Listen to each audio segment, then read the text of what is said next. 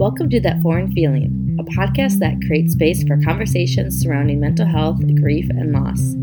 When you may not know what you are feeling exactly, but you know something is different. You may not be able to explain it or understand it. All of these feelings are what we call that foreign feeling. We're so grateful and excited to be able to tell you about our sponsor, BetterHelp. I'd been going through a season where I knew I needed to get back into therapy and had to seek out a new therapist. I've only ever gone to in-person therapy, but as it turned out, no one was taking new clients and waiting lists weren't being offered. BetterHelp was recommended to me by my sister, and I was very hesitant to try out an online therapy service. BetterHelp is the world's largest therapy service, and it's 100% online. I took what felt like a leap of faith, and it was one of the best leaps I've ever taken. I was matched quickly based on my preferences, and the accessibility, the professionalism, the options all exceeded my expectations. It's so convenient. You can talk to your therapist however you feel comfortable, whether it's via text, live chat, phone, or video call. There are days where I can't do live video because my girls are up and starting their homeschool day. So instead of rescheduling my much needed session or putting off school, I just opt for a live chat. I can see what my therapist is typing and get more in versus waiting blindly for the next message. I absolutely love it. With BetterHelp, you can tap into a network of over 25,000 licensed and experienced therapists who can help you with a wide range of issues. To get you started, you just answer a few questions about your needs and preferences in therapy. That way, BetterHelp can match you with the right therapist from their network. You can message your therapist at any time and schedule live sessions or chats when it's convenient for you. If your therapist isn't the right fit for any reason, you can switch to a new therapist at no additional charge. With BetterHelp, you get the same professionalism and quality you expect from in-office therapy, but with a therapist who is custom picked for you, more scheduling flexibility, and at a more affordable price. BetterHelp is going to help those of you who may be stuck in a situation like mine, ready for therapy, but no luck finding someone or someone soon enough. A big thank you to our sponsor who's letting you get 10% off your first month at BetterHelp by going to betterhelp.com/thatforeignfeeling. That's betterhelp.com/thatforeignfeeling. All right, welcome to another mini episode. This is Steph, and today I'm going to talk about DBT. And just to clarify in the beginning, this is me talking about it basically off of my experience in therapy. Not basically, that's realistically, I'm not a doctor or anything like that. But this is a type of therapy. It's called dialectical behavioral therapy. That's what DBT stands for, that I dove into personally when I was a mom of young kids. I had experience going to this kind of therapy before I became a mom, but I committed to it and then regularly keeping up with it for my mental health as a mom of young kids, because it is coping skills I wish that were taught in school when I went to school, and that I take into consideration as I'm raising my kids and homeschooling them and needing to help regulate emotions as they sort out how they should feel about things in life and what to do with the emotions.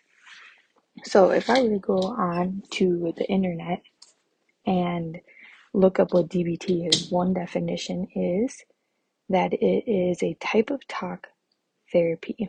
It's based on cognitive behavioral therapy, which is CBT, but it's especially adapted for people who feel emotions very intensely.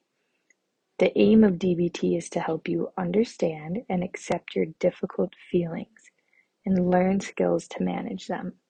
I thought that was a pretty good definition.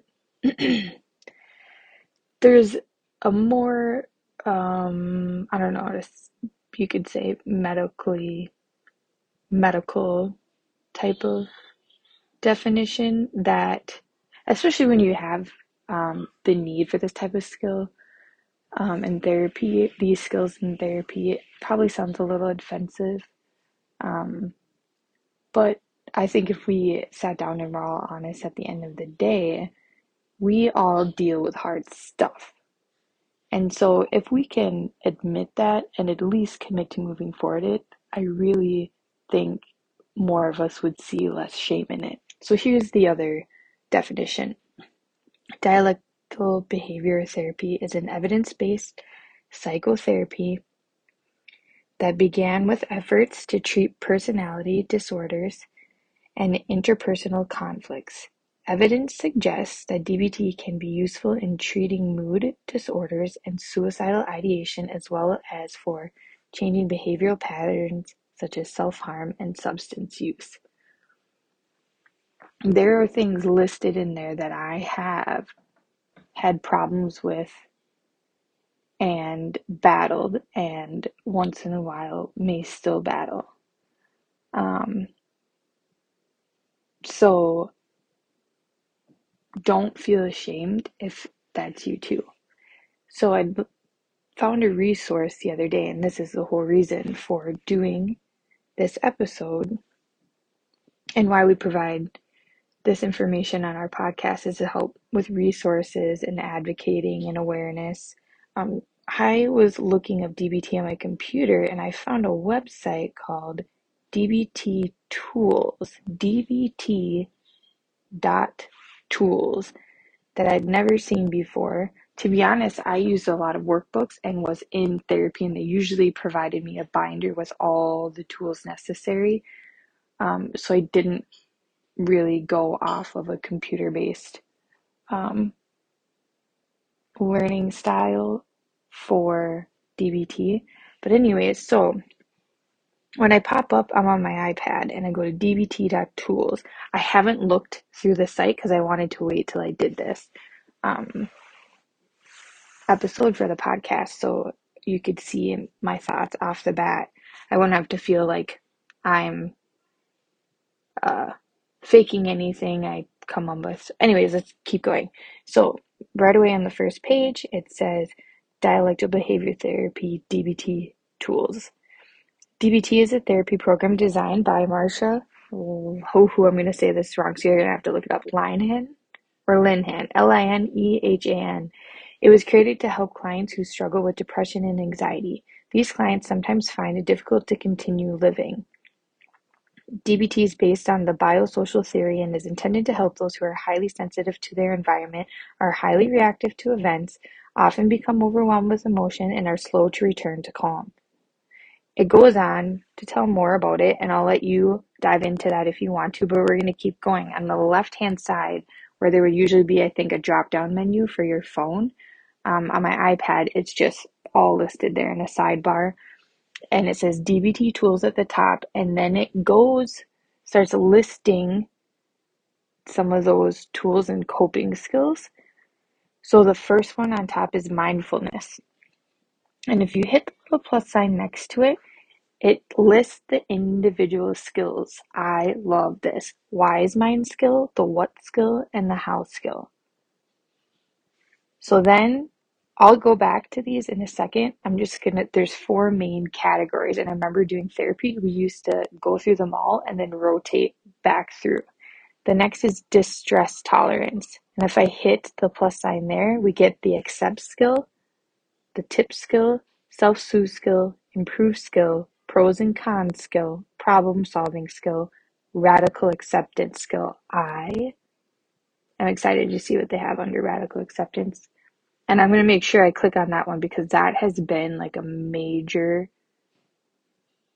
skill that's helped me once I learned it in DBT. Okay, the next section is emotional regulation. And under there is the stop skill, the opposite action skill. That's a great one. ABC please skill. I feel like some of these are new since I went to DBT therapy in person. The building mastery skill, amazing. So good. You guys should really look into these. Cope ahead skill, positive self-talk skill. Okay, and then the last category here is interpersonal effectiveness. The dear man skill, give skill, fast skill, and boundary building skill. So I'm going to go back up to mindfulness, and I'm going to click on one of each in these categories just to give you a little example.